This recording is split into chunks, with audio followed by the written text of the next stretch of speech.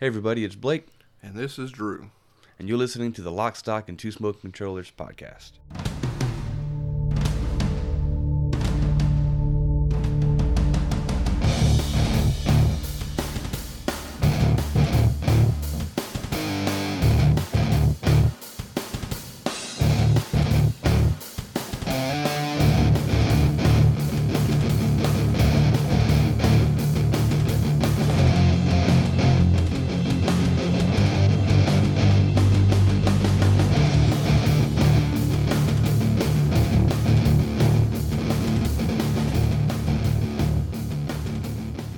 What's up, everyone? Welcome to episode 41 of the podcast. If you're returning to the podcast after listening to the episode with Jeff Wedding, we appreciate you coming back, that's for sure. But a little warning on the front end, our podcast isn't normally... That good. Well, that's one way to put it. Our podcast does more or less focus on video games, but we were looking forward to having him on for a long time. So if you stick around, you might hear other cool things. And Blake does try to push less well-known movies and stuff like that for people to hear on the end of episodes and TV shows like today. And I guess if any of Jeff's friends listen, Jeff says a lot of his friends do play video games. So you'll hear about a lot of video games on this podcast you've never heard of. Some good, some bad, some great, I guess. Some abysmal. This episode we're digging deep into definitely some stuff you haven't heard of, but we'll get to that in 1 second. I skipped it on the last episode because I want to get to Jeff as quick as possible, but I will do a quick social media rundown. We're trying more recently to really focus on the Twitter page because we feel like Twitter might reach more people than Facebook does. So you can find us. You just search our podcast name on Twitter and we'll come up. The Twitter handle is really just the first letter of each of the name because our name is too long for Twitter. So, but if you search our podcast name, we'll come up on Twitter. We would like to get folks on our Discord to talk with us about stuff. We have a Discord server and a bunch of different channels on there dedicated to the different parts of the podcast because the podcast actually has a lot of stuff in it at all times. And we have been really been using Twitch a lot. I know a lot of podcasts do Twitch. We'd like to jump in on that. We have been twitching our co-op games more than anything, but we took a little break from co-op this past weekend because we had 2 weekends because we've had some single player stuff We're trying to get focus on that was leaving Game Pass. But we came back I think last night. Well, Blake we started streaming. We have a VR game from GameFly, so if you want to see us futz around in a VR game on there, we'll be streaming that for the next couple of days probably. But yeah, we like to get people on the Twitch and interacting with us and stuff like that. What else? And then there's all the normal stuff: the Facebook, the Instagram, the Reddit that I ironically still never use. I forget something. Spotify. Yeah, the Spotify playlist, which I need to add the last song to. I need to add that last song to the playlist. The Spotify playlist. If you search the name of the podcast, we come up as both the podcast on Spotify and a playlist that's attached to our podcast that is every song that I've played on the podcast. Except for that one song from, if you've been following the podcast, that was that one song from the movie Mr. Brooks, and I really didn't like that song. It was just the only song that was from that movie. Yeah. I don't like that band, Asking Alexandria, I think it was. Yeah. I didn't put that on the playlist because I really don't like that song. But so you put True Survivor on the? Oh no, I don't know if True Survivor's on Spotify. I'll check, but anyway, I might add that on there too. But so that's what that is. I think that's it. I feel like I'm forgetting something. I don't think so. Well, yeah, email, but email. Oh crap! Yeah, the one thing. Our Patreon. Oh yeah. We have a Patreon page. I think it would email me if somebody joins it. I don't really have no idea how Patreon works, but we do have only two levels of Patreon right now. Level 1 of Patreon has only $1, and that will be access to, like, when I finish recording this episode today, I will put the audio without any kind of editing and any of the fun stuff that I do after the fact. I post the unedited, full-length, uncut audio as a Patreon, like, early access thing, so you can actually hear all this mess before I fix it. Mm-hmm. Yeah. And then the level 2 thing, what we did was, I think, $3. I don't know. I think it's 3. I have to look at it again. Is we'd like for anybody, like once a month or more, if people end up ever doing it, we'd like to have somebody pick any game on Game Pass, and me and Blake will stream a couple hours of whatever nonsense y'all try to put us through, depending on what the game is, because we don't obviously there's hundreds of games on Game Pass, so y'all could really throw a curveball at us depending on what y'all decide to pick. And we'll play anything, honestly. We don't really care what it is. If it's for somebody actively supporting the podcast, we'll play any dumb thing you throw at us for a couple hours at least. At least, yeah. Yeah. Yeah, that could be, you could either pick who you want to do it, or if it's something that we can play together, we'll do like that. That may even expand to playing with people if they want to play any kind of game with us. We like to play games with some of the people. There's cool games out there. Yeah, there's a lot of cool co-op stuff. Like not even co-op. Like Dead by Daylight would be fun to play with listeners. Yeah, again. Stuff like that. Yeah. So yeah, go to the Patreon. Is like anything else. You can just search our podcast name. It'll pop up, and you can hop on there and help us out. Because like we said before, when I launched the Patreon, we bought a bunch of stuff. You know, what Patreons are for, usually, if people use them correctly, is to help fund the making of a podcast. I don't know if everybody does the same thing, but it would be like the equipment we've bought for the podcast is one thing, which is, you know, out of our own pocket, which is fine. But it would help to have a little kickback is the awesome Devious Pixel art you see for all of our guests and our main stuff. Devious isn't free, of course, which he don't need to be, because, you know, that's his living. Oh, yeah. We have no problem paying Devious, and he's always been super polite and nice to Blake. He's a really cool guy. So, one, it would help us pay for those kind of things. Two, again, go get some work done with Devious, because Devious Pixel, you can find him on Instagram. So to get something done with him, you should have seen our most recent one. We did a lot of work. When Blake put a lot of effort into getting trying to have Jeff's key art, whatever you want to call it, have all 3 of his movies in the art, which was pretty cool. So I felt I did a pretty good job. Yeah. He loved it. Yeah, Jeff loved it.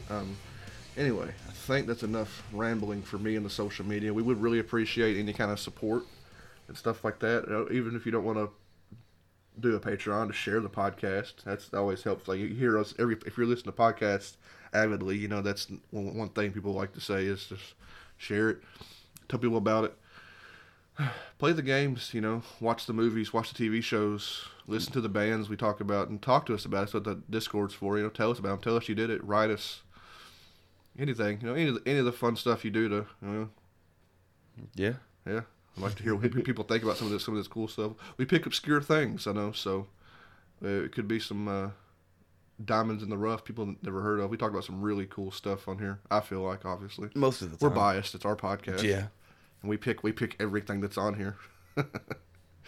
Anyway, that's enough of me rambling. We'll switch over to we're doing our normal 2 games. 2 games and I think a TV show. A TV show today, yeah. So, and I'll let Blake lead the way with the first video game.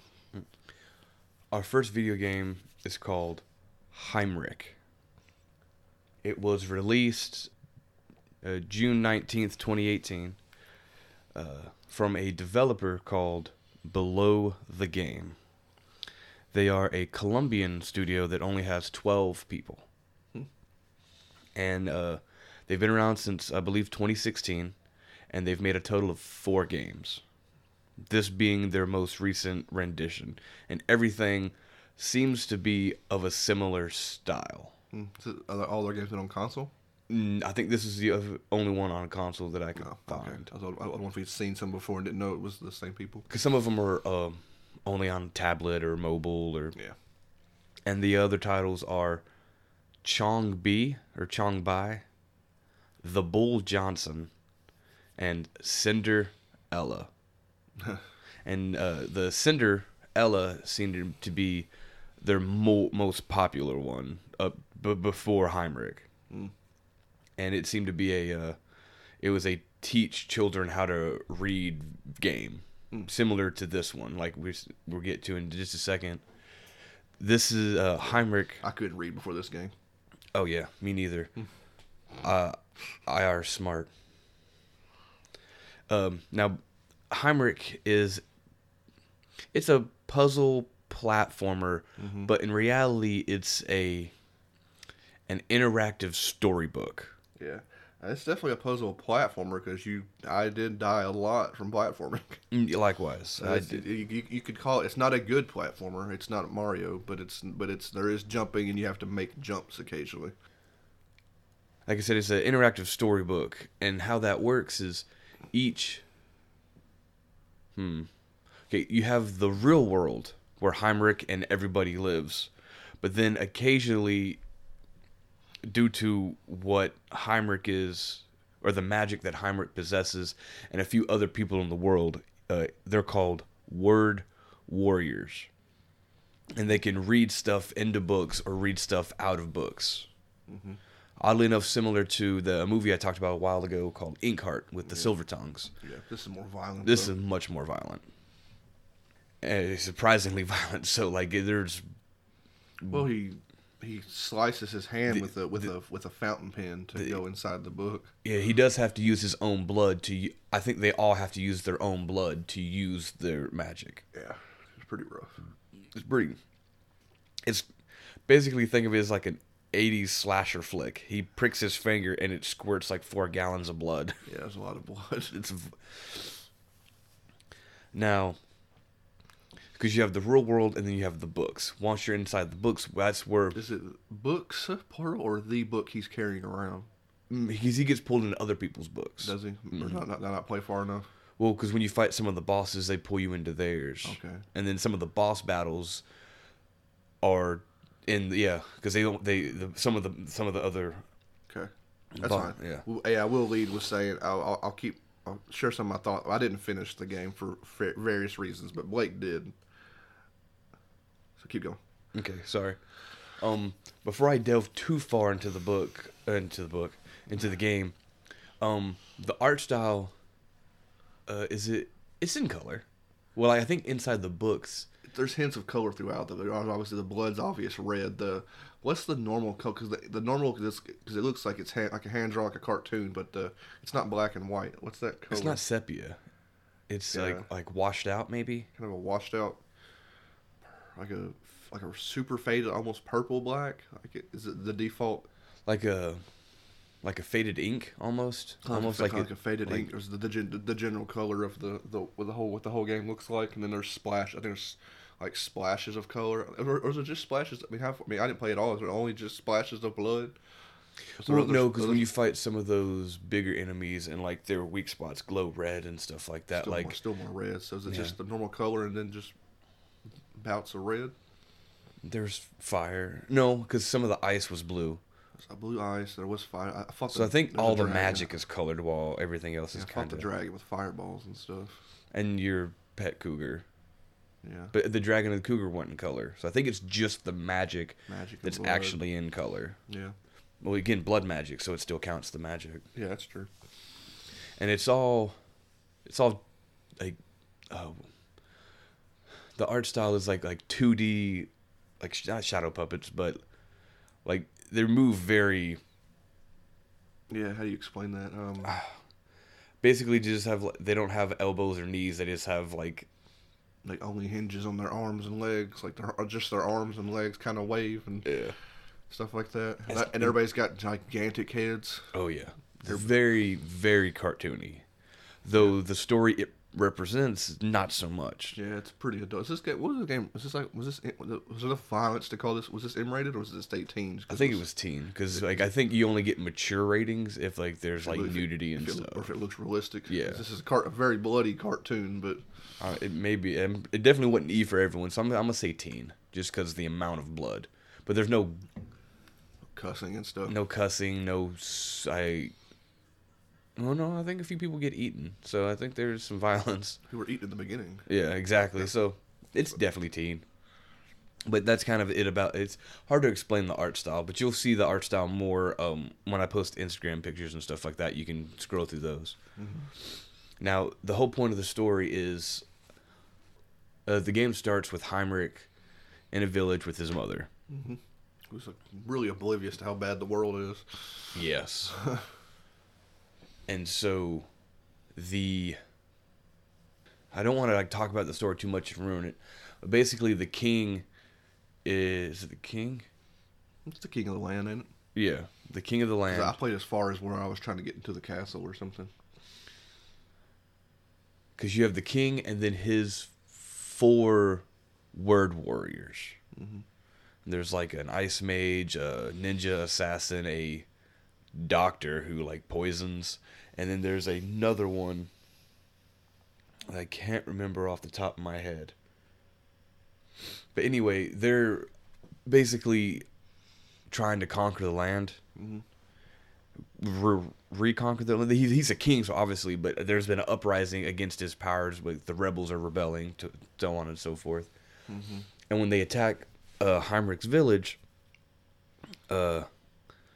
it's discovered by accident that he has word warrior powers, and those are very, very rare. Mm-hmm. Again, there is the King's 4 and Heinrich, and that's it. He's an anomaly who shouldn't exist. And so you get your first taste. It kind of, I think your first taste is battling that. No, you're battling a goblin. Mm-hmm. You're battling a goblin and some trolls because they've sent monsters into the village and they're coming in after. And so this is where the game's like core mechanics go into. As like I said, it's an interactive storybook, and you're literally running along the words through like layers. It's like a castle set up in the words, run along under the floor, and it's kind of narrating what's happening. There's no voice acting, unfortunately, but it's narrating what's happening as you run along. And you'll notice almost right away that some of the sentences are worded oddly, or they use words that wouldn't normally be used in a sentence, or they phrase it which normally wouldn't be done. Because as you go through, in order to solve the puzzles and do the platforming, you actually have to interact with the words, and you can bring them to life.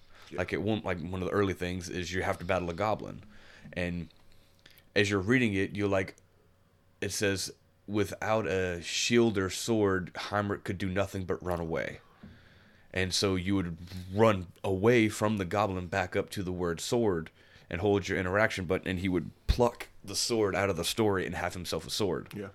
He run, and when it says he had nothing but a sword and shield to protect himself from the goblin, when you run up to the word goblin, a goblin pops out of the word goblin. Mm-hmm. So it's actually pretty cool. Yeah, it's really neat. And one of the super early ones is talks about bridging the gap between kingdoms, and there's a huge gap at the word gap, and so you run back to you have to like back to the word bridge. Run back to the word bridge, pluck the bridge, lay the bridge over the word gap so that you can get out, and it's actually, I liked it. It was surprisingly intricate, and some of the puzzles, albeit were obnoxious. Yeah.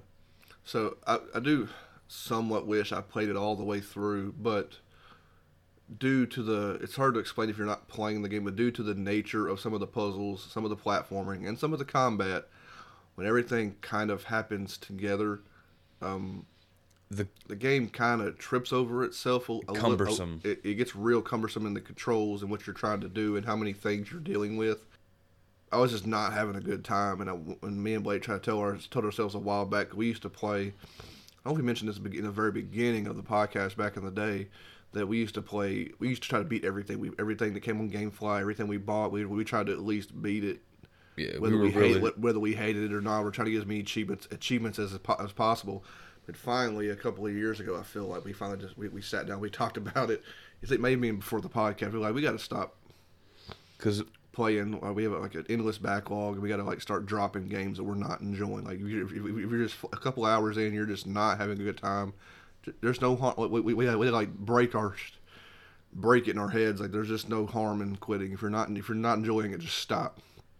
Because it's a lot of things had a lot to do with like we spent money on it and all this other stuff, and we wanted to get our money's worth or get. Yeah, because we bought Heinrich, but Blake had already beat Heinrich, so I didn't feel as bad quitting it, and he did seem to enjoy it a little more than I did. But, and don't get me wrong, there are some frustrating parts, and you have to understand the mechanics of the game.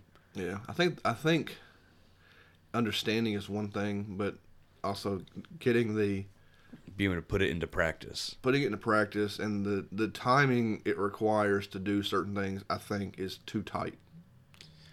Yes. They could have loosened up the timing on a couple of things and made it a little. I think it is too hard at times, harder than it needs to be. And it's also, even though it's got words a lot of the time kind of telling you what to do, it's still somehow managed to literally have words telling you what to do. It still somehow manages to be too vague sometimes. You're just like, I don't know what you want me to do. It's literally telling you what to do, and you read it like 4 times. I'm like, I don't know what. I guess I'm retarded because I don't know what you want me to do. Okay, here's an example. And I had a guide that was trying to explain it too, and I'm just like, I don't know. I have no idea. And I played a couple hours of it, and when I finally I told Blake, I was like, I can't do this. I had a part that Blake did for me. I gave up on one part. I was like, I can't do this. He's like, you want me to do it? I was like, yeah, I guess. And then I played a little while after that, and I was like, I'm not going to keep asking you to do nonsense for me that I don't like. And apparently I ended up not liking so many parts that it was better for me to give up and then let you share the parts that you, because I'm sure I missed out on a lot of cool wordplay and other things like that. But And the story itself was actually really good. yeah, Like, surprisingly. Like, it makes for a pretty good medieval fantasy style setting. And all this other stuff, which I won't. I'll tell you off air and explain it to you, but I don't want to ruin it for people who are, because it actually, if you're doing the hard work, you want to get that story. it is a good story. And like I said, I really enjoyed the art style. None of the music really stood out to me, but I remember it being pretty good, kind of epic at moments. Yeah, I didn't pre-get music for the podcast, so who knows what I have. But like an example of what Drew was talking about with, because during a particular boss fight, the one he was talking about, you're on a cougar, a pet cougar you acquire. I'm not going to say how. And you're running from a dragon. I'm not going to say why you're in that particular situation. But you're running away from this dragon, and it tells you at the start of all the boss fights, like, look out for these words. And the dragon's keywords were arrow, bundle, fireball, and claw. So as you're running through, these words are highlighted, I think, in green. Might have been red. Might have been red again. And as you're running through them, as soon as the word claw comes, because it's on a scroll, like it's scrolling past the screen, kind of like an old-timey cartoon where it's just rolling past behind. And so as soon as your cougar, the word claw, you run over the word claw, you need to jump. No, you need to duck. Is claw jump or duck? The claw means you need to duck because he's swinging at you. Fireball, you need to jump. And so that's how you figure out the boss's pattern, because every boss has a very distinct pattern, and it's kind of re-rolls the same dialogue. It's like, and then he threw his claw, and then he slashed his claws at you. Duck at claw. He inhaled and blew a big fireball. Jump at fireball. And then while all this is going on, you're figuring out the dodging pattern. You have to keep an eye out for arrows, for bow and bundle, because you have to pick up a bow and then pick up a bundle of arrows. And then at one point, there's a thing called, I think it says anchor or acron, and you have to shoot this particular thing to make it fall on the dragon. But all these things have to go in order. If you don't pick the bow, you don't pick the arrow, you won't get the acron, lantern, or whatever However you say that word to appear. And it's a lot to try to remember. You have to be paying attention, and you have to be on the ball, because Heinrich's life bar is his name spelled out in blood, and every time he gets hit, the blood drains away. And so in most cases, I don't know how many hits it is. Your average hit took away a letter from like your standard goblin. Like a boss, I think a boss can hit you 2 or 3 times, maybe 2. But like he has a health bar in bosses. Like when you're fighting a regular goblin or an ogre. I guess it is instant death then most of the... No, he took damage. Because remember when you did that big troll, he would hit you. Maybe it's just falling on spikes, or it was like instant death. Like, environmental deaths are always instantaneous. Yeah, anyway. But, see, I know that sounds vastly complicated, but... It is in practice, too.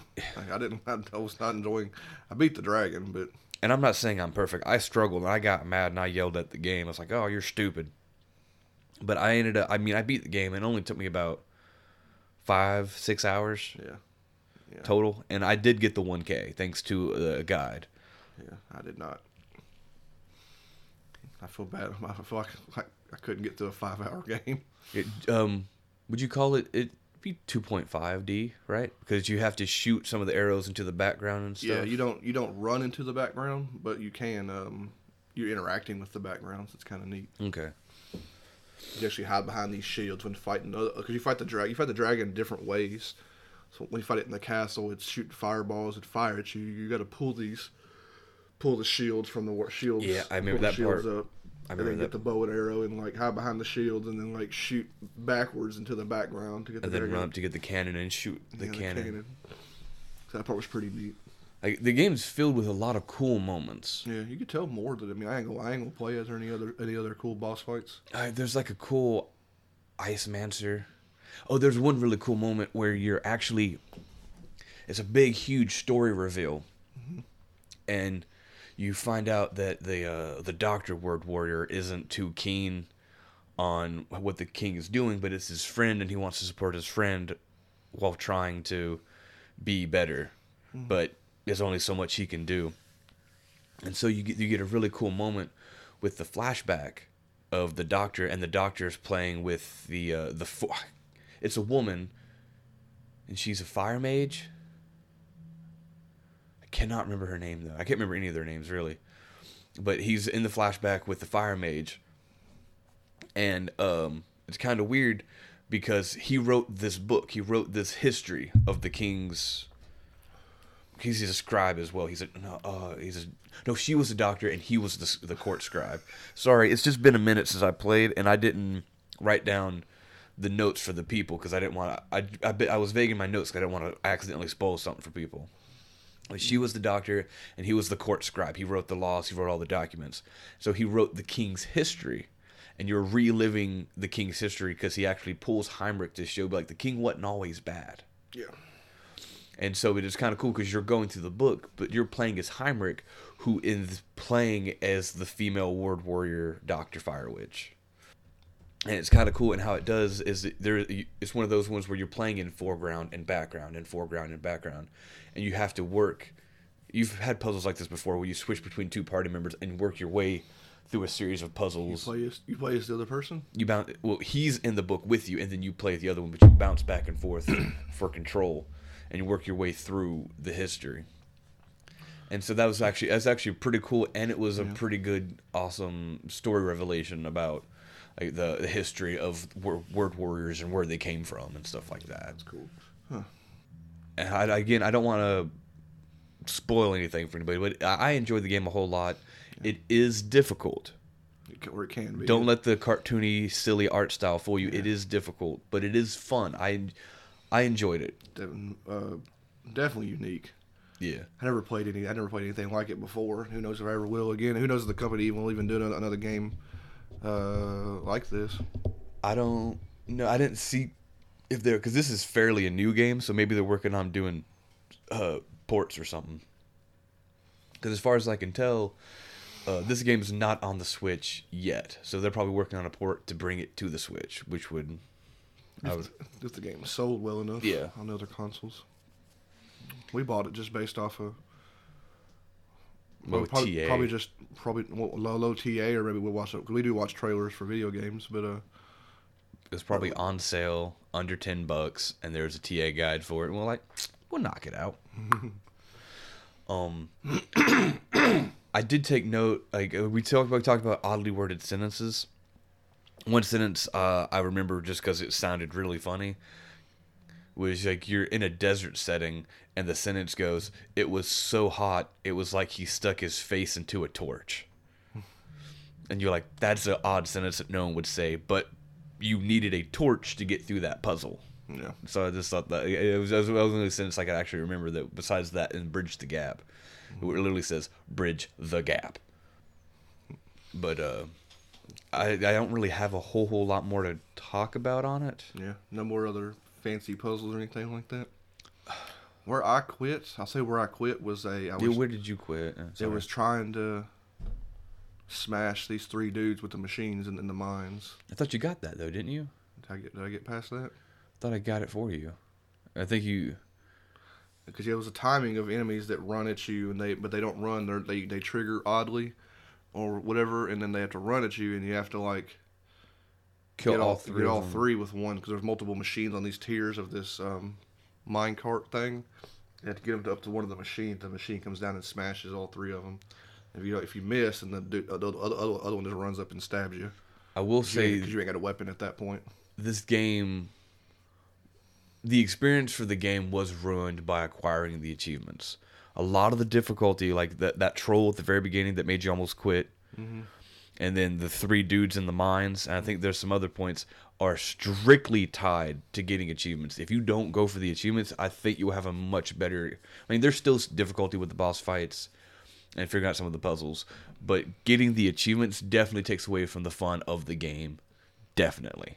I will say that hands down. I'm not sure if we've mentioned that in any other games. Have we thought about mentioning, because there are games where I think we have. we would recommend maybe you don't go for the achievements, because it does turn a game into a drag, or make a game, because not all developers know what makes good achievements. You know. But I just wanted to put that out there. Do you got anything else to add or any questions? No, I didn't know there was any cool puzzles I didn't know about. Obviously, you played Like a lot for it. It's been a while since you played, but one of the cool, very complicated but very cool too, is when you fight the assassin. His world is mostly blacks. It's like black on black, like with the art style, hide in the shadows, and it's pretty cool and interactive. And he's got his own pretty cool story. But yeah, because he has this. He's like also I think he's his word warrior style is like the shadows and stuff, but he brings out stealthy shadow creatures, so you'll be fighting like what you think you'll be running by is like a shadow from a torch, and it ends up being his like shadow snake made, and it was pretty cool. It was Comes to like a life and tries to pop-up kill you. book. Yeah, to try to. So it was really cool. I enjoyed it. It's a pop-up book interactive story adventure where you get to play through the pop-up book. It was pretty cool. Yeah. Like I said, if anything, it's extremely unique. That's all I've got. I mean, I didn't finish it. I don't regret. I kind of don't regret not, because what happened to me, I was so annoyed by the gameplay that I wasn't enjoying the story. That's where I was. That's where I was torn. I was messed up on, because I just couldn't. By the time I got fought through a particular part and I was reading the story, at a point I was like, man, I don't care. I'm so not having fun. I don't care about the story. So if you're better at the game than me, hopefully you can get through maybe you'll even enjoy the puzzles, and then be in the right mindset to enjoy the story that Blake says is pretty good. That's all I got. Please play it. Yeah, not on Game Pass right now. It is. You just buy it. It's probably normally a $10 game. We probably got it on sale. I haven't looked at the Xbox sale since I got Game Pass, so I don't know if it's on sale regularly. Yeah. So yeah. So we'll switch games now to a extremely different game. Still 2D, with no platforming though. There's a slight platform. There's puzzle solving, but There's no platforming. You can. it's minimal. Like I jumping. didn't jump the entire game. Oh, there is a jump button, so I think it counts. Or maybe it's just an automatic response, because I don't think you. Anyway, I don't think you jumped that entire game. Anyway, Blake will go ahead and start with introducing our second game, another obscure game. This game is called Whispering Willows.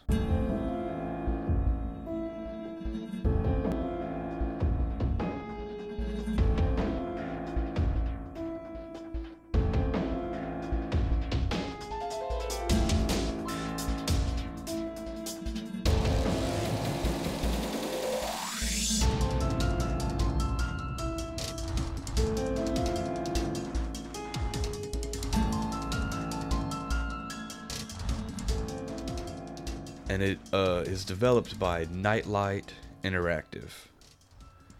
I didn't get a thing on how many people, because they're a very small company. They're I guess new. They're based in California, and they've been around since 2012. But they've only made 2 games. But as far as I can tell, is that they're still around. Alive? Is that you're going to say alive? Alive and well. Now, they've made 2 games. The second game being called Nomad, and I didn't find much about it. I just know that it's called Nomad. After this game? Before. Before, okay. They've spent a lot of work on Whispering Willows, because I think it was supposed to be... Because I have one kind of cool side note, is it originally came out May 27th, 2014. But it came out on the Ouya. Yeah. Portable console. Yeah, the micro console that was kickstarted for $8.5 million. Yeah. And then I think it lasted, what, a year? Not even. Not even? It was an Android gaming console. And a week later, after it hit the Ouya, it came out on Windows, Linux, Steam, OS, as well as iOS. Yeah. And then it hit Xbox and PlayStation. And then 4 years later, in 2018, it hit the Switch. It's weird. Yeah, but like I said, I've said before, eventually everything's going to hit the Switch because it's super popular for some reason. Anyway, 2 kind of cool notes about the game is that it's been translated in 10 other languages, so it's actually gotten pretty popular, I think. Really? Mm-hmm. They got translated into 10 other languages. The music for the game is done by a gentleman named Steve Goldstein, and he actually has a video game music label called the Materia Collective. And he himself is actually pretty popular. The Materia Collective is based out of Seattle, and they've been around since about 2015. Huh, that's weird.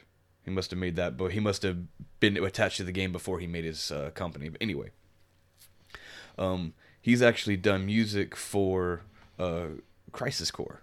He did music for Crisis Core, and a couple anything that involves Crisis, before Crisis, after Crisis, for the Crisis Core, he did music for, or he did remixes for when America got him. So remixing some Nobuo tracks. And another thing called Velasco. I don't know what that is either, but that was attached to things he's been a part of. So the music was okay. It was more transient and synthy. It was kind of, no, not synthy. Well, no, synthy. I don't remember it at all. It was okay. When I see all that stuff, I expected the music to be a lot better than it was, but I honestly don't remember a lot of the music. It was ambient and like piano. Ambient's the word you were looking for a minute ago. Yeah, what'd I say? You said transient, but Yeah. I think you meant ambient. Ambient. Yeah. I'm not a smart cookie. Now, for genre gameplay, it, like we said earlier, it's a 2D side scroller puzzle solver. Like Drew talked about, I don't think there's much platforming, if any. I don't think there's any. I literally don't think. I played it the other night. I don't think you. I beat the whole game in like 2 sittings, I think, and you don't. I don't think you jump at all. I know you fall a bunch, but that probably Do don't. you even fall? You have to fall down holes and stuff to do puzzle solving, to get back up to the other side to push the chest to make the bridge, to make your shortcut. I think that's just ladders and stuff. Now, it's 2D, but I enjoy the art. The art it's very... Another game that's cartoony in nature is... Cartoony in nature, but very dark. Very dark. And, again, no blood, but let me get to the story a little bit. Is you play as Elena Elkhorn, who is looking for her father, who has not returned home. Her father works at a place called the Whispering Willows, which is actually the name of a manor owned by Wortham Willows. And your father works for this gentleman. And your father hasn't come home in like 2 days. And so your mom's like, don't worry about it, he's just caught up at work. And so Elena sneaks out of home and goes to the manor to try to find her father. While doing this, she ends up falling into a catacombs, underground catacombs, and discovering the gimmick of the game. Basically, is you get an amulet from a Native American ghost called Flying Hawk, and it's a amulet. It's his amulet, and you find it, and he gives you a whole tutorial on how to use it. but it's a shamanic. It gives you the powers of a shaman. It's just astral projection. Well, there's astral projection, becoming a ghost, and possession. Yeah. Becoming a ghost is astral. I mean, it-ish. And possessing, you don't get to possess any other people. I don't think there's any other people. You possess objects and drag them to you. And Exactly. Stuff So that might be more like psychokinesis and stuff like that. But it's all presented to you as she like, possesses it. I mean, is astral projection and possessing. And so now you have to work your way through the manor, find it. It's kind of Metroidvania-y because you go through sort of, except you don't get new abilities. but you get the next tool, the key and this. There's a bunch of keys. It's a whole bunch of keys, really, is what it is. Yeah. And talking to other, because when she astral projects, she can speak to the other residents of the mansion. We'll mention that everybody in the mansion is dead. And Everybody has died horribly. Yeah, you see the little ghosts, and unfortunately, when they're ghosts, they're still dismembered and cut up, and they're a ghost of the last moment they were alive. Yeah. Sometimes this involves a butler holding his head on a platter. Yeah, or missing your head entirely. Other times it's people who have literally had their heads cleaved in with an axe. No axe, but their face is literally cleaved open. Okay. And like, again, there's no blood, but you see everything there. Yeah, it's gory. It's kind of hideous little sprites of drawing. I mean, they very well animated. Yeah. You talked about art a minute ago. I want to go back to the intro. There's intro and there's a few other things with the game. There's no voice acting, but the game does do. I don't want to say animated. It's kind of like, it's not comic books, but it's like it's a different. It's art. It's like it's sort of like a cutscene that kind of shifts around a little bit and shifts from scene to scene. It's a motion comic. Like they did Buffy season 8. They did the whole motion comic where they kind of like have a camera and they move the camera and follow the action. Still no voice acting, which I thought was strange. But so you got to watch but those quote unquote cut scenes, they don't have any words. You're just kind of got to get what's happening based off the emotion of what's going on. You're kind of getting the. It is an entirely visual. Are there sound effects at all, like running feet? I don't remember. I think there might have been because there's part. The only voice acting in the entire game is when you try to run inside the manor, and she goes, That's the only voice acting, because you can run outside. Yeah. You try to run inside the mansion, she goes, And there's no explanation, just That's the only voice acting in the entire game. But those scenes, you get one in the beginning. I think you get a couple throughout, and one another. And then there's about 4 in the whole game, I think. Weirdly enough, I don't know if you remember, but the cutscenes look noticeably worse than the actual game itself. Like the in-game animation, like you tell when they were making the in-game animations and stuff like that, the stuff you interact with, and her walking and her astral projection animation, stuff like that. With like the way her hair tendrils out. Dramatically better. Like, look way better than what the cutscenes look kind of rough. Like they're. I wonder if we had all played like an enhanced version. That wouldn't have mattered, no, because it was hand drawn. It wouldn't have mattered. That is true. You're talking like you HD God of War or something like that, but where the game looks better than the cutscenes. It's not like that because they're not really cutscenes. It's just the art doesn't quite match the art.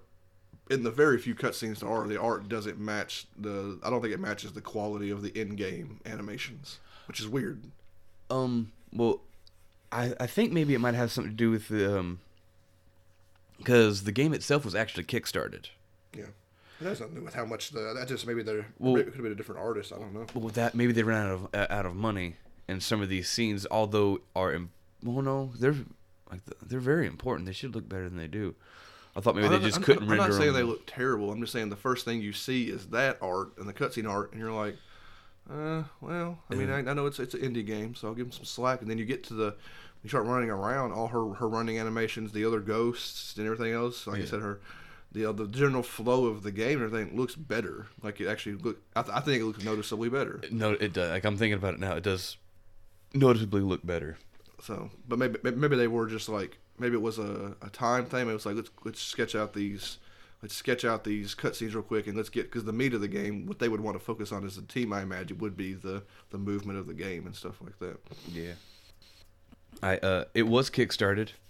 It initially needed it only needed $15,000, but they had.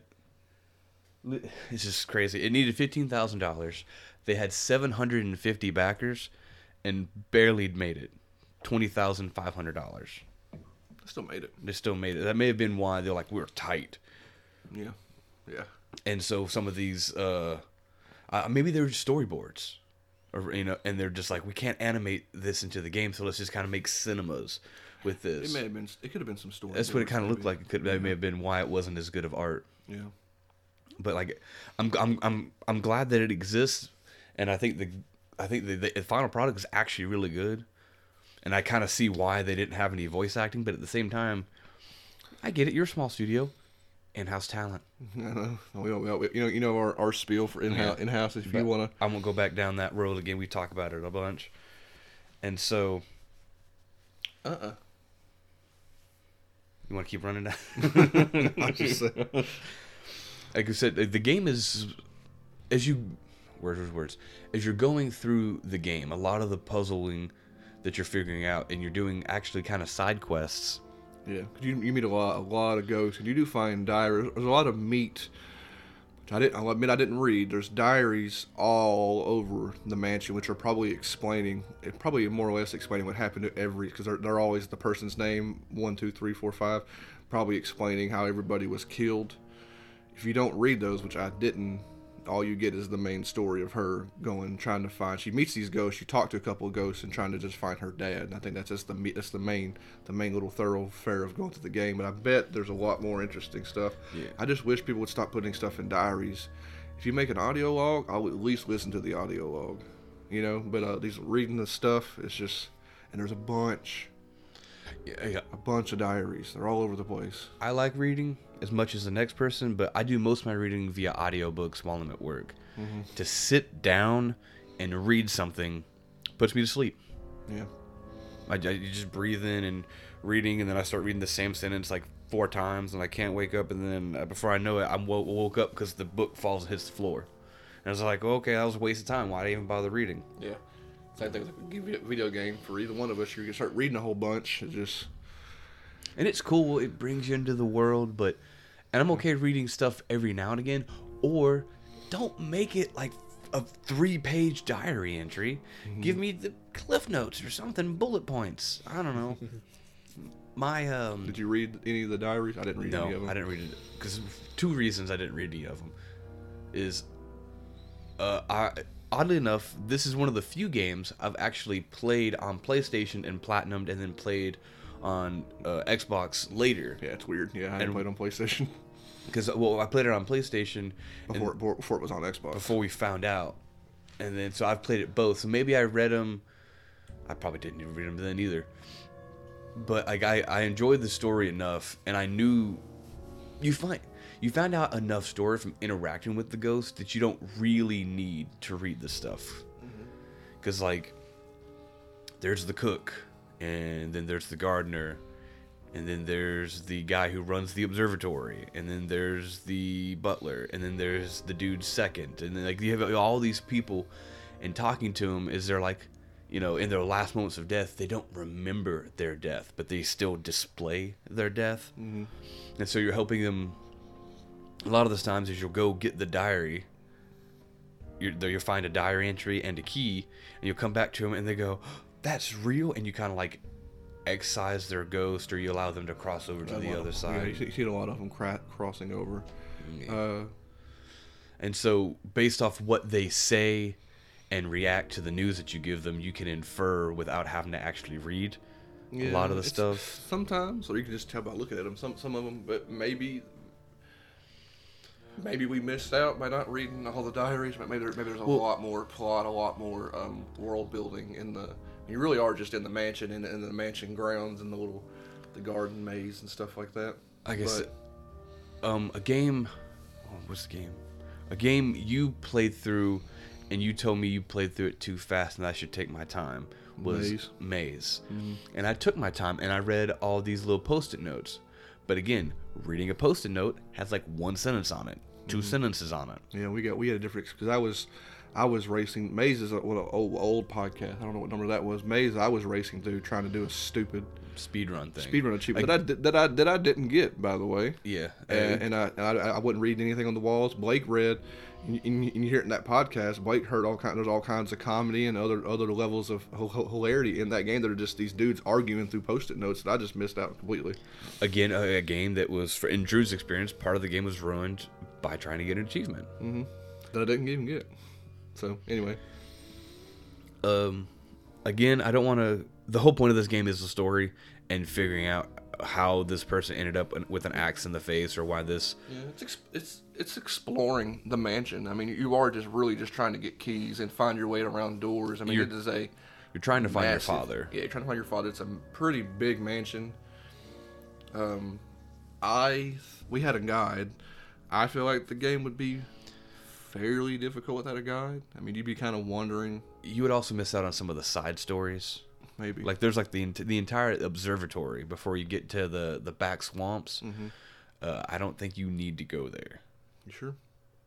Well, you go in there and you grab a shard of glass and you leave, but there's a ghost in there, and you go upstairs and there's a whole thing you can interact with to get you some extra story about the grounds and the history of the place and all this other stuff, but you don't... You open a secret door in there, which leads to below the observatory.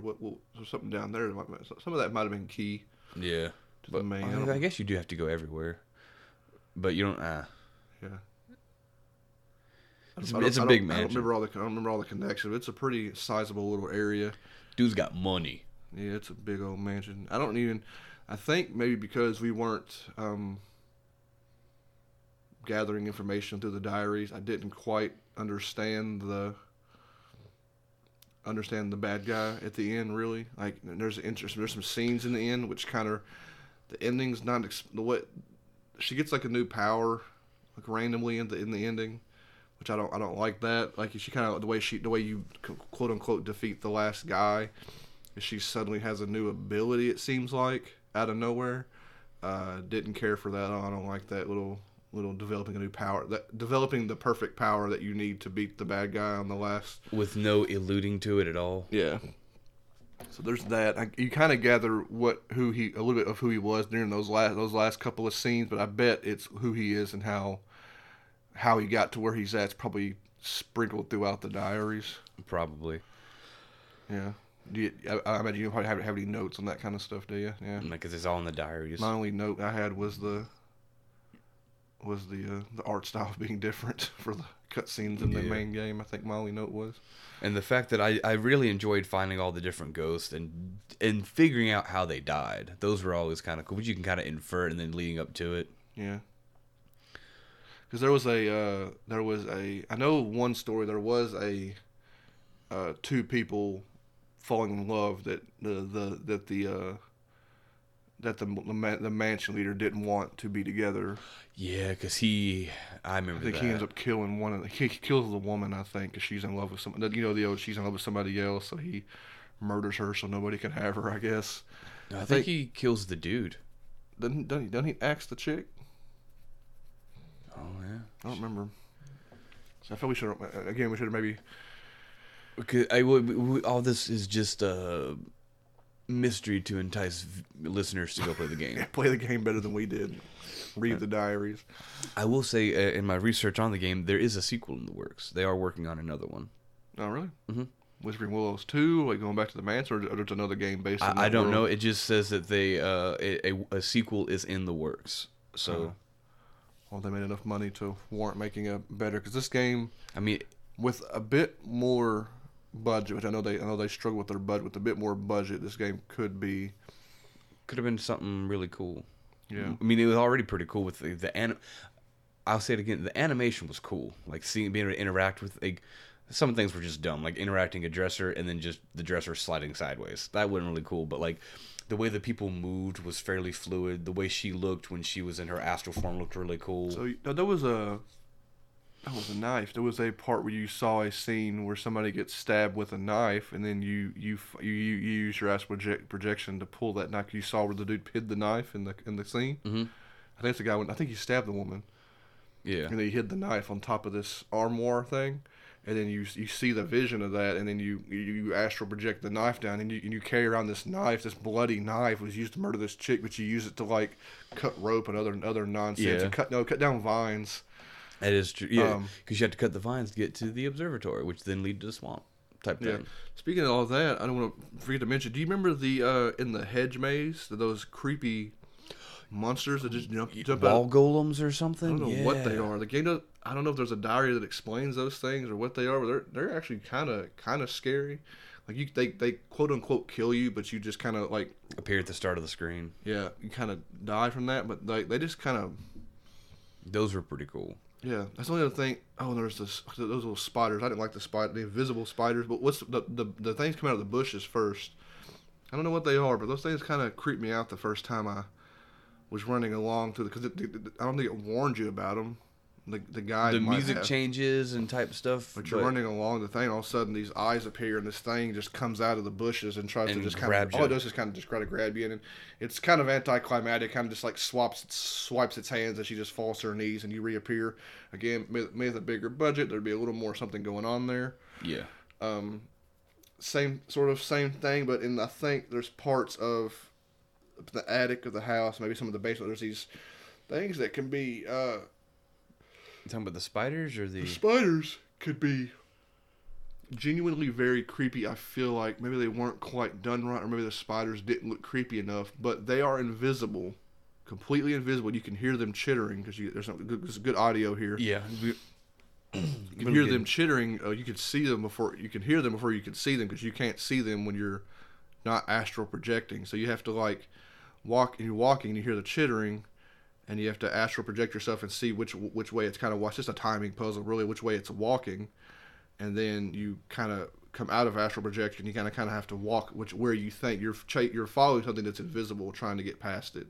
Yeah. You do that. You do that a couple of times, and again, it could be it almost works, but when they it really just they touch you and she just falls to her knees and you appear back at the front of the room. It's like it's kind of lessened by the results of what happens if you're caught.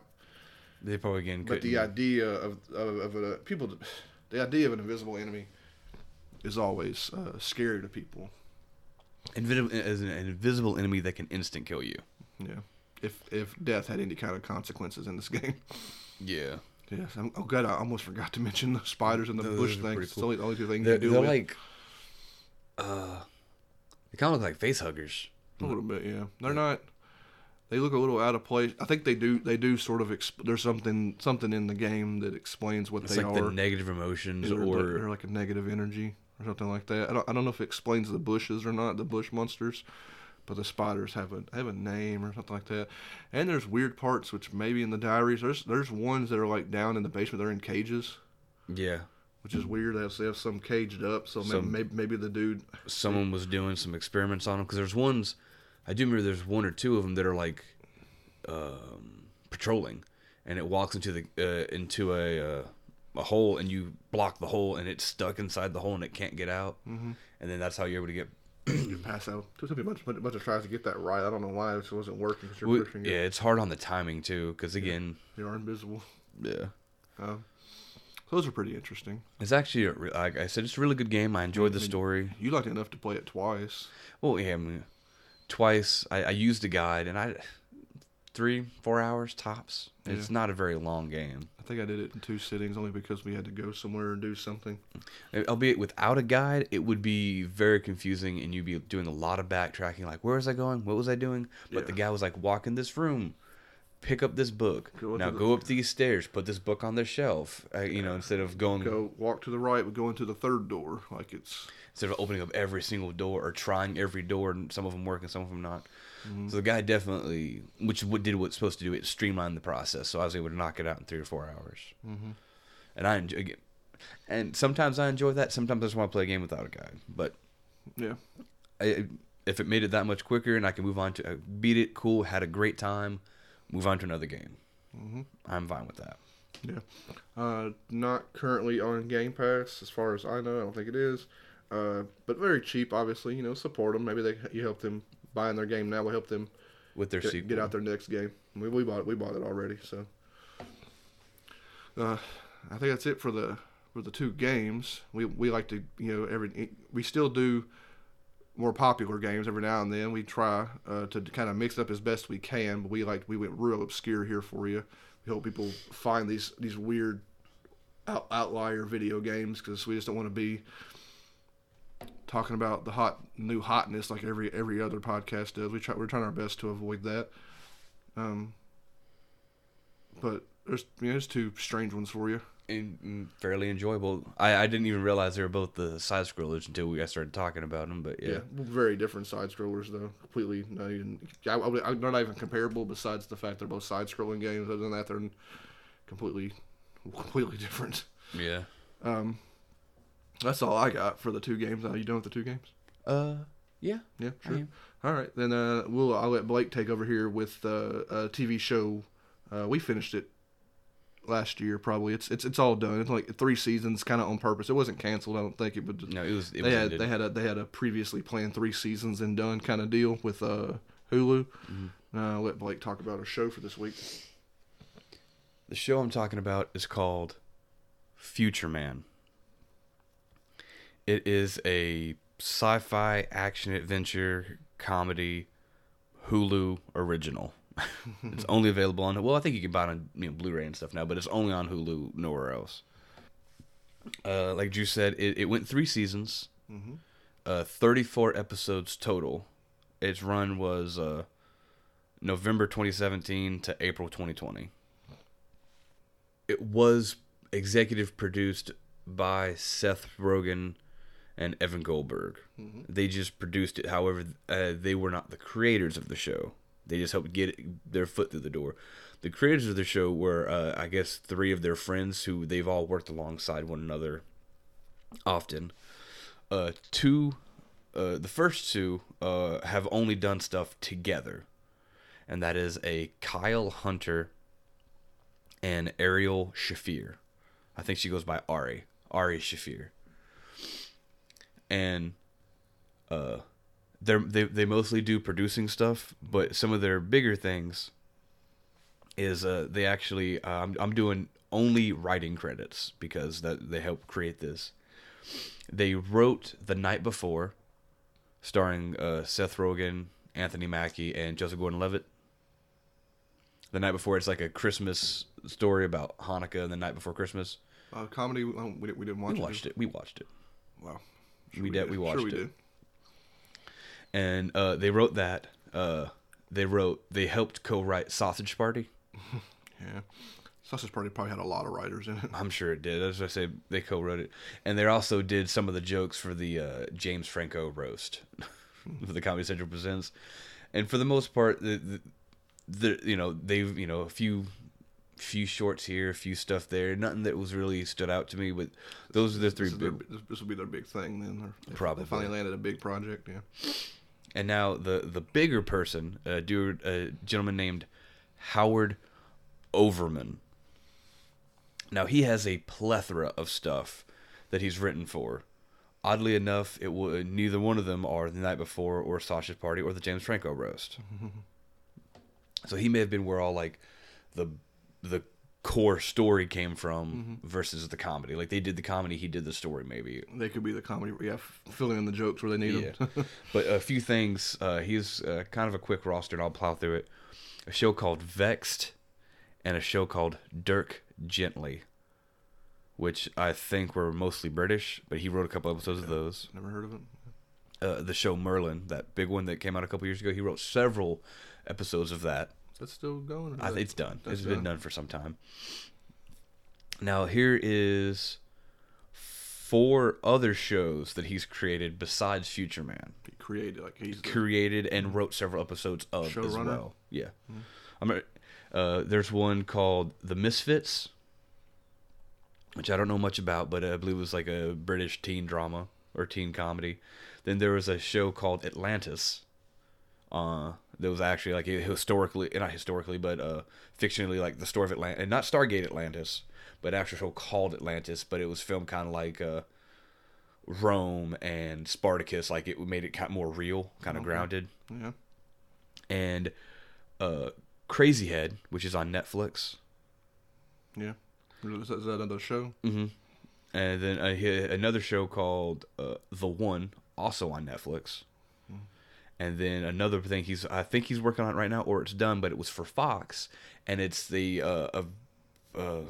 telenovela or the screenplay TV show of War of the Worlds as a miniseries. Oh, really? For Fox, and he was the creator of all of those. Won't that be any different than the Tom Cruise movie? Probably more in depth. More in depth, yeah. Or something like that. But as well as he helped create Future Man. So I'm sure Future Man seems like a curveball, and all the other stuff sounds like it's kind of serious. I mean, I don't know. They all have sayings, ideas that sound kind of serious. I think Atlantis is probably serious, and as far as I can tell, I think everything else is more like comedy. Oh, really? Okay. And I Vexed and Dirk Gently, as well as Merlin, and I think Atlantis. Well, and Memphis. Actually, I think all of them are British. I think mostly it's all British cast and stuff like that. So yeah, he's got some interesting stuff. Now to the meat of things, Future Man. Well, should I talk about the characters briefly? Let's do the three. I'm just doing the main three main, yeah. Because there's a lot of guest stars and stuff that pop up for an episode or two, and it's all real funny. But the main three people I'm going to talk about, they're in every episode, is everyone should know him, Josh Hutcherson, made famous for Zathura, Bridge to Terabithia, RV with Robin Williams, Journey to the Center of the Earth 1 and 2 with Brendan Fraser and The Rock, and a movie that we watched, but called Detention, about that weird. I don't want to talk about it because I do want to talk about the actual movie. I want to rewatch it and talk about it because I watched the trailer afterwards. I was like, what is this movie? Because I know I've seen it before, and I was like, oh, I need to rewatch this movie because it's wonky.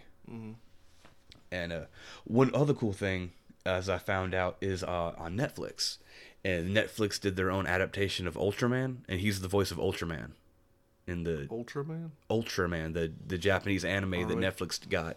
Gotcha. And he'll be the voice of Ultraman, or is the voice of Ultraman. Interesting. So that was pretty cool. Yeah. And he has a couple other things that people should know. Are you leaving out the big one? People know it.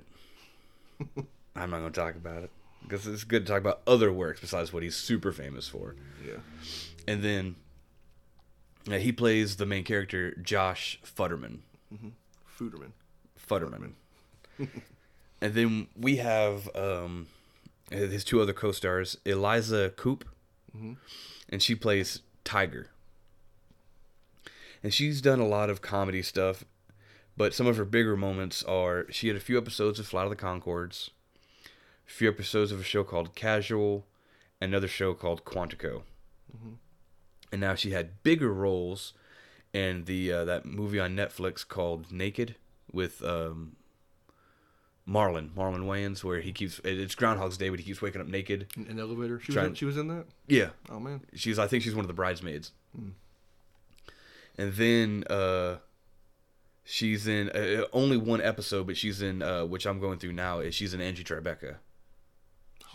She's in an episode of Angie Tribeca, which I'll probably see. Now I know what she looks like and everything. I'll probably get more joy out of it. Yeah, Jessica saw her in Anchorman too. Yeah, I was gonna say she's an Anchorman too, as like one of the anchors, one of the co-hosts.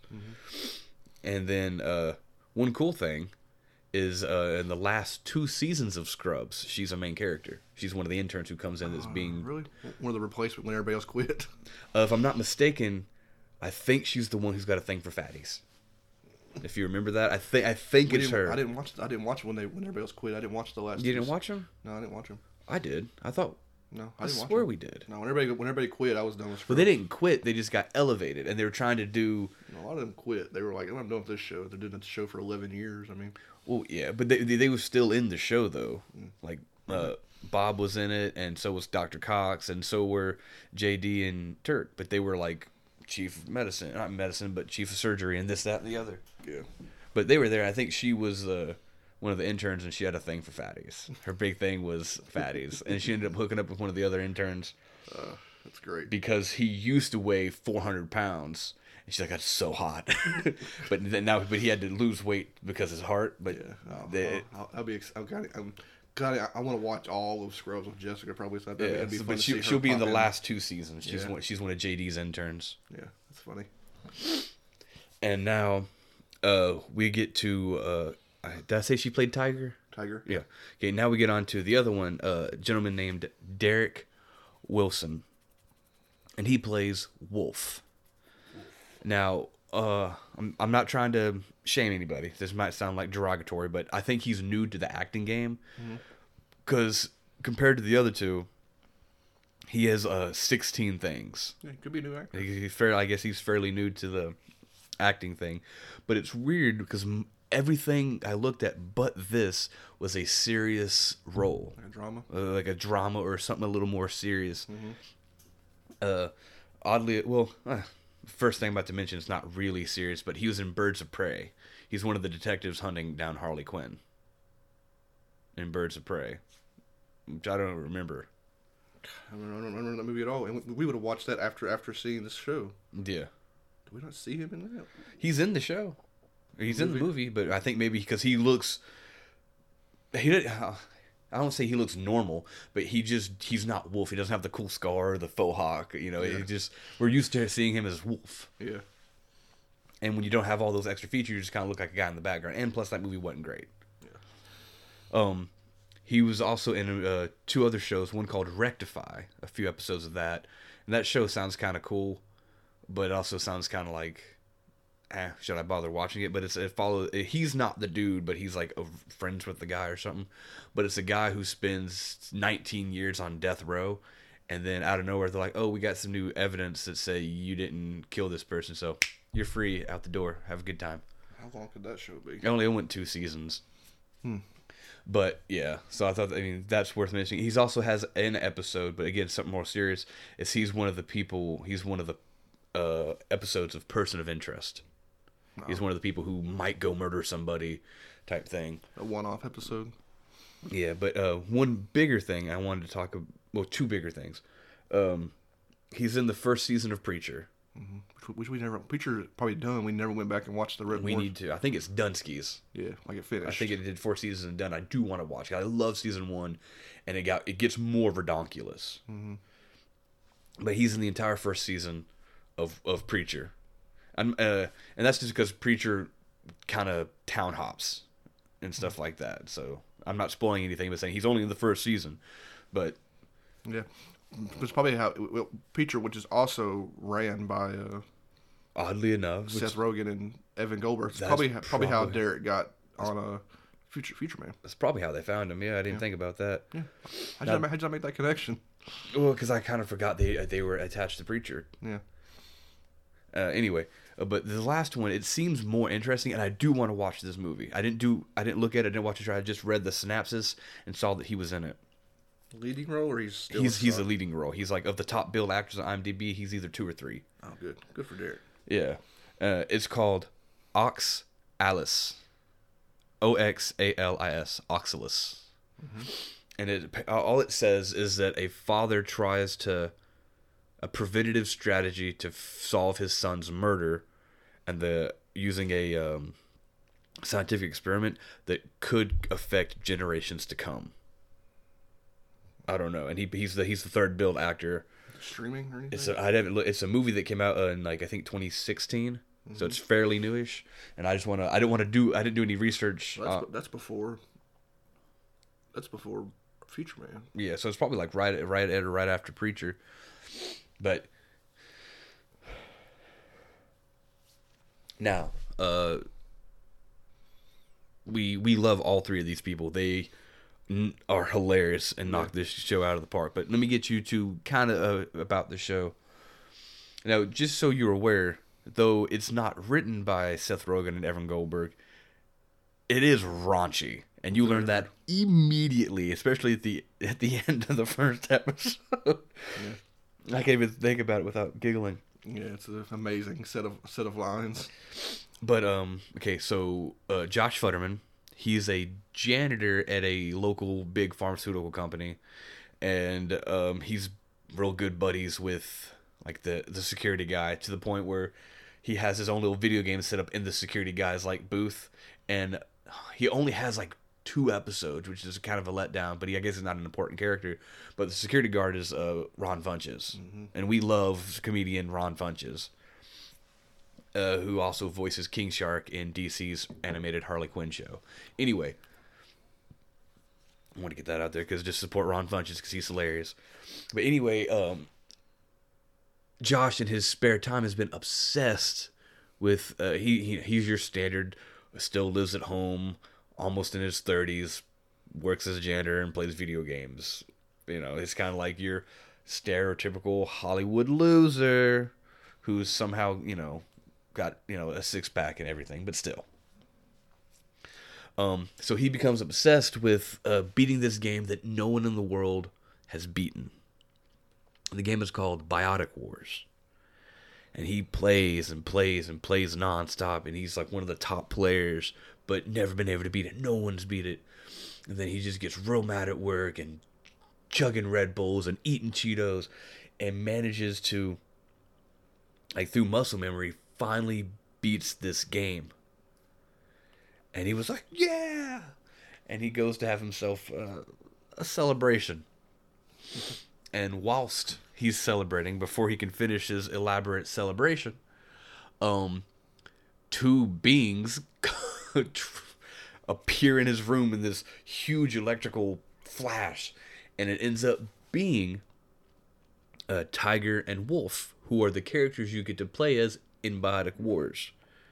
And then it takes a, what do you call it? Ender's Game Armada twist, if you've read those books, where the game he was playing was real. The Biotic Wars actually happen in the future.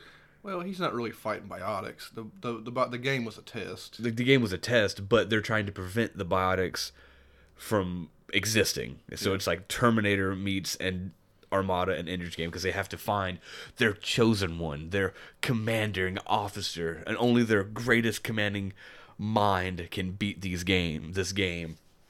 And they're left with Josh Futterman, aka Future Man, his gamer tag. Now, I don't want to talk too much about it. Like I said, it's only the half-hour episodes, 34 episodes, and it is. What you're going to like you're wrapping up already, but what it really is they want to drag him around as they try to prevent the future from happening. They have every episode is really trying to stop, because ironically the pharmaceutical company he works for has a guy, the scientist that runs the pharmaceutical company ends up creating a cure-all, which accidentally leads to these biotics in the future. The biotics take over and destroy all humanity. They basically become like perfect human beings immune to all disease, but there's only a limited amount, and there's also in the future there's people who refuse to take it, and there's people who couldn't take it because they couldn't afford to take it, and so it creates this whole class war and violent. It's a massive war. Yeah. So a lot of the first season is their time traveling, and their many attempts to think. You know how time traveling works. You think you solve a problem, and you create another one, which is the gist of the gist. But it's hilarious. But it's the gist of the first season. As they time travel to a certain place to try to stop. Initially, I think they just try to stop him, like directly try to stop him from making the serum, because he ends up. So what he's actually trying to cure is the main guy. He has herpes or whatever on his lip. Real bad. So he's really just trying to make a cure for herpes, and what he ends up making eventually in the future is a cure-all for everything, which again leads to biotics. So you see him.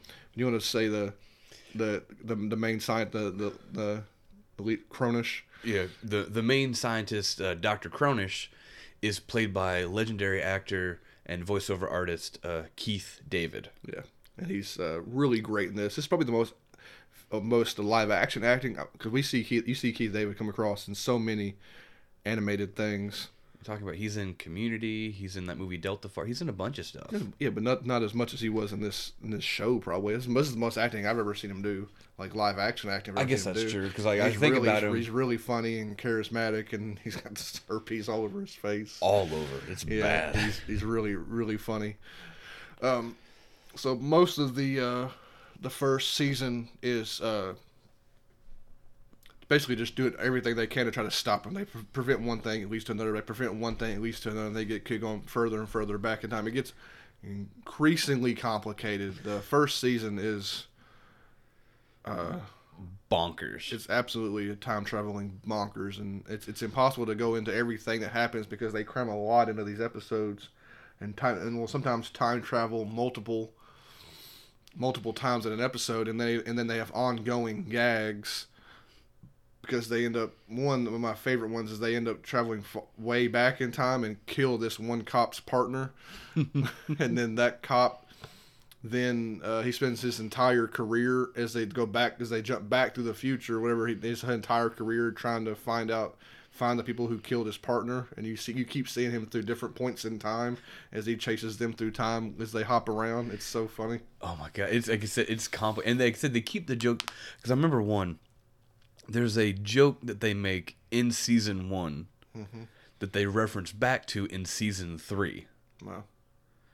They're like, oh man, he was never the same after he lost that dance battle. Yeah, that's right. I had something, I lost it. Oh, one of the best things in the show was there's a scene, the whole episode. I think it's the entire episode where Josh is inside Cronish's house and he's trying to blackmail him. He's trying to blackmail him. It's by like outing him as outing Cronish as being gay to his wife, and to set up this whole thing where Cronish runs away with his gay lover. So Josh comes up to this great plan to dress up in drag and go take pictures of himself inside Cronish's house. But then Cronish's wife he's trying to be stealthy, but then Cronish's wife comes home. He's trying not to get caught. And what you end up ensuing is the old Scooby-Doo running through multiple doors. I don't know how. A lot of this it's not. I don't think it's a one shot, but a lot of this seems like it's all happening kind of in real time, because Cronish's wife comes home, and then like the neighbor's cat comes in, and then the neighbor comes in trying to find his cat, and then Cronish comes home, and they're all like jumping. But for the longest time, nobody knows Josh is in the house because he's jumping rooms and like this, and ducking and hiding and rolling and all this stuff. It's so elaborate. This episode is so elaborate, and I've seen it like 2 or 3 times now. And it's just like when you're watching, like it's weird to say because it's so silly, but when you're watching it all play out, you're like, this is incredible TV. Some like I don't know how else to say it. When you're watching this whole thing, the way they plan this, the way it pans out, and the comedy and the. Because he runs into there's this vase he runs into multiple times. He keeps catching this vase he keeps running into. Like the cinematography, for people are going to assume, oh, it's a raunchy comedy, blah blah blah. Yeah. But the amount of effort that goes into the layered jokes, the callbacks, the cinematography, and the all around just ridiculousness of the nature, it's an outstanding show. It is truly. Yeah, hilarious. Yeah, and what's wild about the show is we'll avoid spoilers, but each season is almost completely different in plot. Yes, yes. Because I don't have anything else to say about season 1. There's so much in season 1. What you come to find out in season 1 is no matter what, and it plays out through the rest of the show. No matter what time period Wolf ends up in, or Derek Wilson's character. Yeah, Wolf. No matter what time period he's in, he is loved by all. Something about his character or who he is, especially he ends up in the 80s. He becomes like super famous in the 80s. But Wolf is loved by everybody. Wolf is great at everything. He can do no wrong anywhere he is. It is incredible. And it all starts with a single moment of kindness. Because he's a hardened warrior from the future. Yeah. And then they're in the past. And as they're plotting, Josh has two very caring, loving parents. Mm-hmm. And his dad, because Wolf is just loping around the house because he's sad because there's nothing to kill. And he's like, hey, come over here, sport. Let me show you this fine art of cooking. And Wolf takes to it immediately because it's killing an already dead enemy in gorgeous, fancy ways. He becomes a phenomenal, like a world famous cook, sous chef, cook. It's There's a whole scenes where he's running this underground restaurant, feeding people all kinds of weirdness, and it's all famous people. Like, it don't show nobody's faces, but it's like he name drops a bunch. Arnold Schwarzenegger's there, like all these. He makes friends with everybody, and throughout just like one of the callbacks, he's constantly calling back to this point in time and all these things and all these favors and all these different things he can do with all these wild nights he had with all these famous people. And there's also these great moments he keeps continually saying, talking about what a great guy O.J. Simpson was, because he'd only seen O.J. before he murdered people, so he didn't know, like, but he had left, but he time jumps away before he knows the bad stuff happens, so he always references back. He's like, I told you O.J. was a good guy. And then he takes some way later, he takes some people back. He's like, I'm gonna take them to the only safe place I know in all of time, and it's O.J. Simpson's house. And you're just like, no, Wolf. It's wonderful. And I think he's the first person, I don't know if he coined the term, but he's also the first person I know to do something called prevenge. And I'll leave it at that, and you'll have to figure what his prevenge. And he also does, I love, and they reference it a couple of times, tons of butt cocaine, where he does so much cocaine the normal way that it stops working. So he ends up connects a bunch of straws together from his mouth to his butt and blows coke up his butt. And you see the scenes of him doing it. It's so freaking funny. And then they always tell me they got to get him off the butt cocaine. Because everyone is hilarious. But for whatever reason, we mentioned earlier, he has such a small repertoire of work. Wolf steals the show. Yeah, I don't want to get into it so early, but as you watch throughout the other seasons, this Derek Wilson guy comes out of nowhere. I feel like he hasn't acted a bunch before, but like he is now. Josh Hutcherson's great. He's funny. Has a lot of like Josh. That whole episode in the house doesn't work without him. There's whole episodes that are just him by himself, and Eliza knocks out of the park too. She kind of stays more hardened and she doesn't get as much. Her comedy comes from how serious she is in every situation. Yeah, that's where her comedy comes. And she's she's hilarious. Very funny, but I feel like, how do you put it? Like, Derek is really in his element. Like, Derek Wilson, like, he just really takes this character, and this character could not exist if it was anybody. I don't think any other actor. I mean, I say that without knowing anybody else ever played the character, but like, I feel like he embodies who this character is, and like, really, he just is Wolf at all times. Like, there's just nobody better, and he's a lot of times to me, he was the show. Like, I know it kind of focuses around Josh Futterman's character a bunch, but like, you're kind of just waiting for the next time Wolf comes around and says something ridiculous or does something ridiculous or who's great at something else. Gets this ridiculous. He gets like this, like a faux hawk that you think was looking ridiculous, but like when he cuts his hair and it's like, it looks kind of good. And then like, and it's weird because you're kind of thinking about it like, hey, Wolf looks kind of cool. And then Josh is yelling at him one time. He's mad. This is like season 2. Where Josh is arguing with Wolf about something, and he's like, blah, blah, blah, this, you're not here, you're not doing that, you're not helping, and how are you making that haircut work? And I love that. Because he has a faux hawk mullet. Yeah, faux hawk mullet, and it looks fine. It's like, it's not fair, how are you making that? Yeah, just that line, he's not even arguing about hair, he's arguing about Wolf not helping him, whatever, and he's like, yeah, how are you making that haircut work? Like, it's just... Oh, and there's tons of so there's some issues with time traveling. Sometimes you end up swapping. They kind of get mushed around when they're time traveling.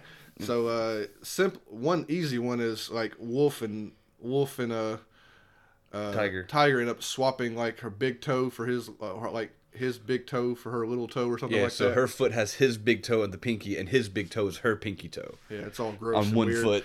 But as another mistake, Wolf has a famously large penis, and it ends up getting his him and Josh get all smushed up, and they end up swapping their penises, which is really freaking funny.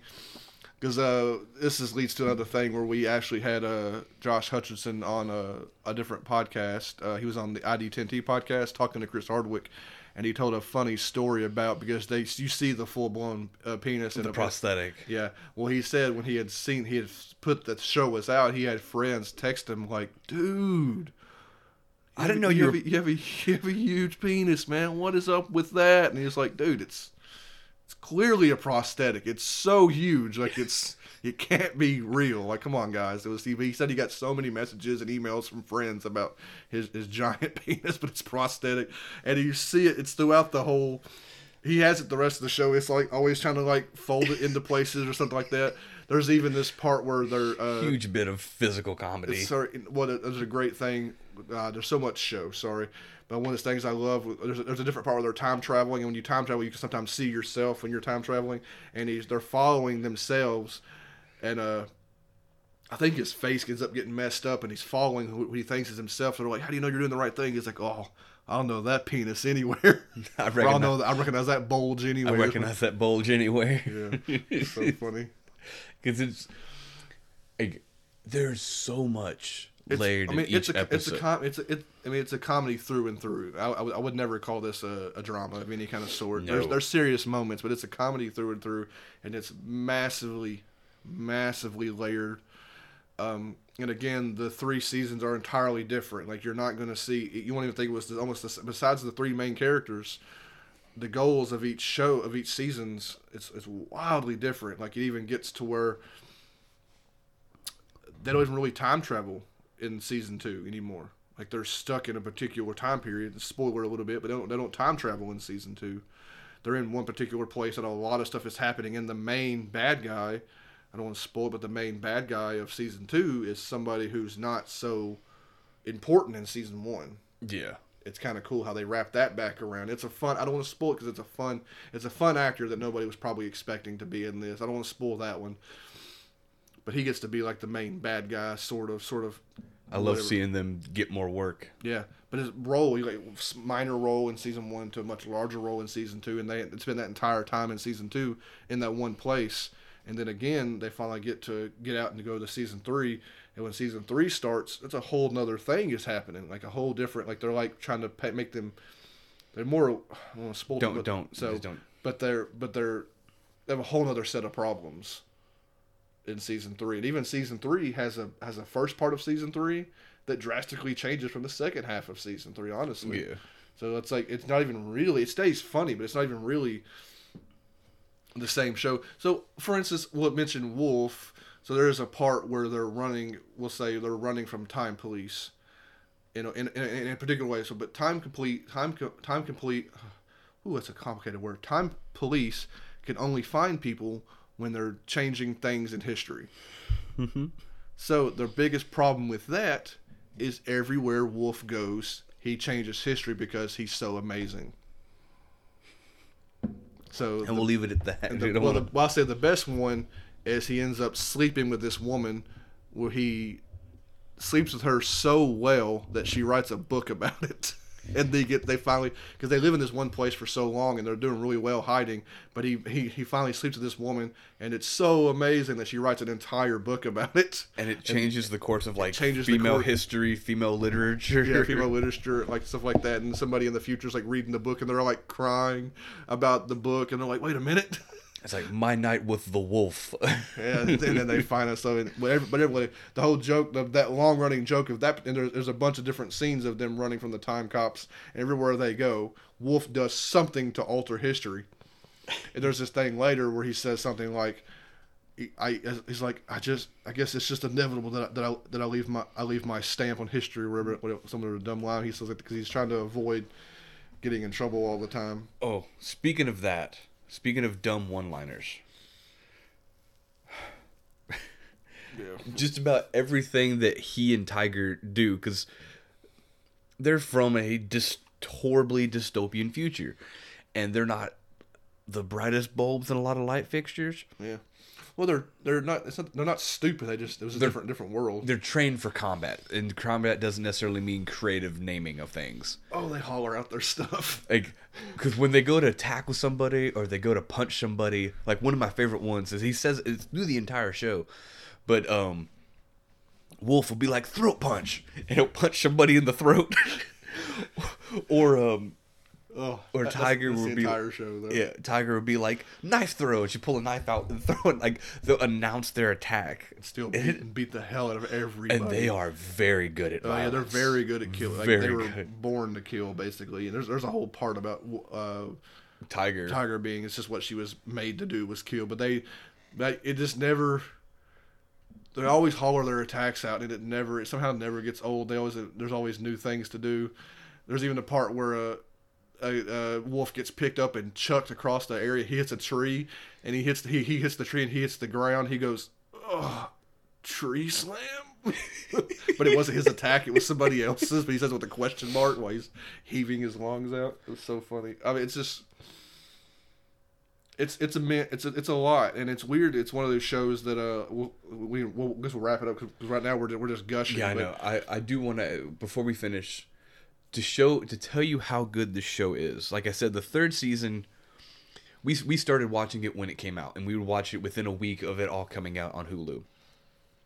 So understand, we watched it all over the course of 3 years, me and Drew. Mm-hmm. And then once all 3 seasons came out, the same within the same year that Drew finished season 3, he rewatched the entire show with Jessica, and was still laughing at old and new things, stuff he didn't catch the first time around because it's so layered. Yeah. And just to go, you were able to watch it twice in a row, yeah, and laugh hysterically both times. I might watch it again now. It would still be. I mean, just watching, really just getting to watch all this stuff with Wolf all over again. Because he's absolutely. I hope the guy. I don't know if you look Wolf up right now, but if Derek Wilson up, if he's doing anything. I think he had 2 things in the works, but I didn't look into him. I worry that because of the character Wolf is so outlandish, he just won't get to do anything as outlandish and fun as Wolf again. I do want him to get more work, obviously, because I loved one show, and I love this actor. And he was not funny at all, super serious, wife beating, child beating dude in Preacher, but he, again, fantastic actor. He did what you wanted to do. You're supposed to hate that character. Mm-hmm. Yeah, so he's awesome. So we've kind of just gushed a little too long, gushing about the show, probably for too long. But it's all on Hulu. I assume everybody's got Hulu by now. The show's so fun to watch. It is definitely R. It's very raunchy, very gross. There's no nudity or anything besides seeing Josh's. There's nudity. Is there? I thought it was just Josh's big old dong. penis, big old dong. Hey, that's enough. Full frontal male. I guess it's prosthetic. But other than that, don't watch it with your kids. Oh, it's not. It may seem it may in the first few minutes it might seem like it's just like a dude playing video games. It might be like a fun family comedy. It's not a fun family comedy. No, there is nudity because. Oh, that's right. Yeah, there's that. So yeah, there's nudity. There's some gross nudity right there. Some uncomfortable. I forgot about those scenes. Oh, it's so awful. That's season 1 too. Yeah, you're right. So there's nudity and stuff like that. So needless to say, the show's not for kids. So don't watch it with your kids. It can be very gross. I mean, it's and violent. Oh, they're killers. And it'll show the violence. Yeah, it's popping heads. Mm-hmm. Stuff like that. The whole scene with the sewer mushrooms. Oh God, yes. Oh God, yes. So lots and lots and lots of stuff that we've. My brain's just like running. I want to talk about it, but I don't want to spoil it for people because we've seen the show, so we know we want to talk about it for a little bit, but we don't want to spoil it. Yeah. For people who haven't seen it. I think we should probably stop there before we ruin anything else. Definitely, just please watch it. It's so good.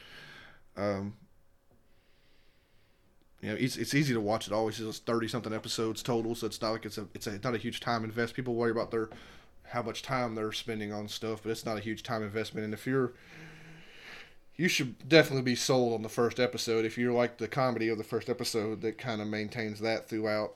And then it gets all timey-wimey if you like time travel stuff. I don't know. You got anything else? I will say I was able to find a tagline for the TV show. Really? Mm-hmm. Yeah. Okay. Well, we'll wrap up here. I did think about obviously one thing that I forgot to do in the social media intro. I'll wrap up here. As you've been listening to the past couple episodes, or you've been following us, you know that Blake put out a short story on Amazon. I knew I was forgetting something on the front end, but you can actually find Blake wrote and published a short story on Amazon. If you can go check that out, we really appreciate it. If you actually read it, write a review. I think I asked before when he initially announced it, if you're a fan of the podcast, don't go on Amazon and just write a review even though you haven't read it. Blake prefers you actually read it and then give an honest opinion of it. He wants the truth, not just blowing smoke at him. Yeah. But the story is called They Come This Night. If you search that, it pops up right away on Amazon. So we really appreciate the support on that, and that's the one thing I forgot that I'll probably be mentioning in the social media stuff. But that's all I got. So I want to say thanks for listening. Hope you come back. Keep on listening. This is generally what the show. If you like, again, if you're from the beginning, if you're somebody who stuck around from the Jeff Wedding episode, then we appreciate you sticking around. But this right here is more along the lines of what this podcast is normally about. And that's all I got. I'll let Blake wrap up with what he's got. It doesn't spoil anything, but there's actually a tagline for each season. Mm-hmm. Season 1's tagline is, "The time travel has never made less sense." Season 2's is, "It was the best of timelines, and it was the worst of timelines." Mm-hmm. And now Season 3 is, "Ripping space and time, a new one." I want to wish everybody a good evening and good night.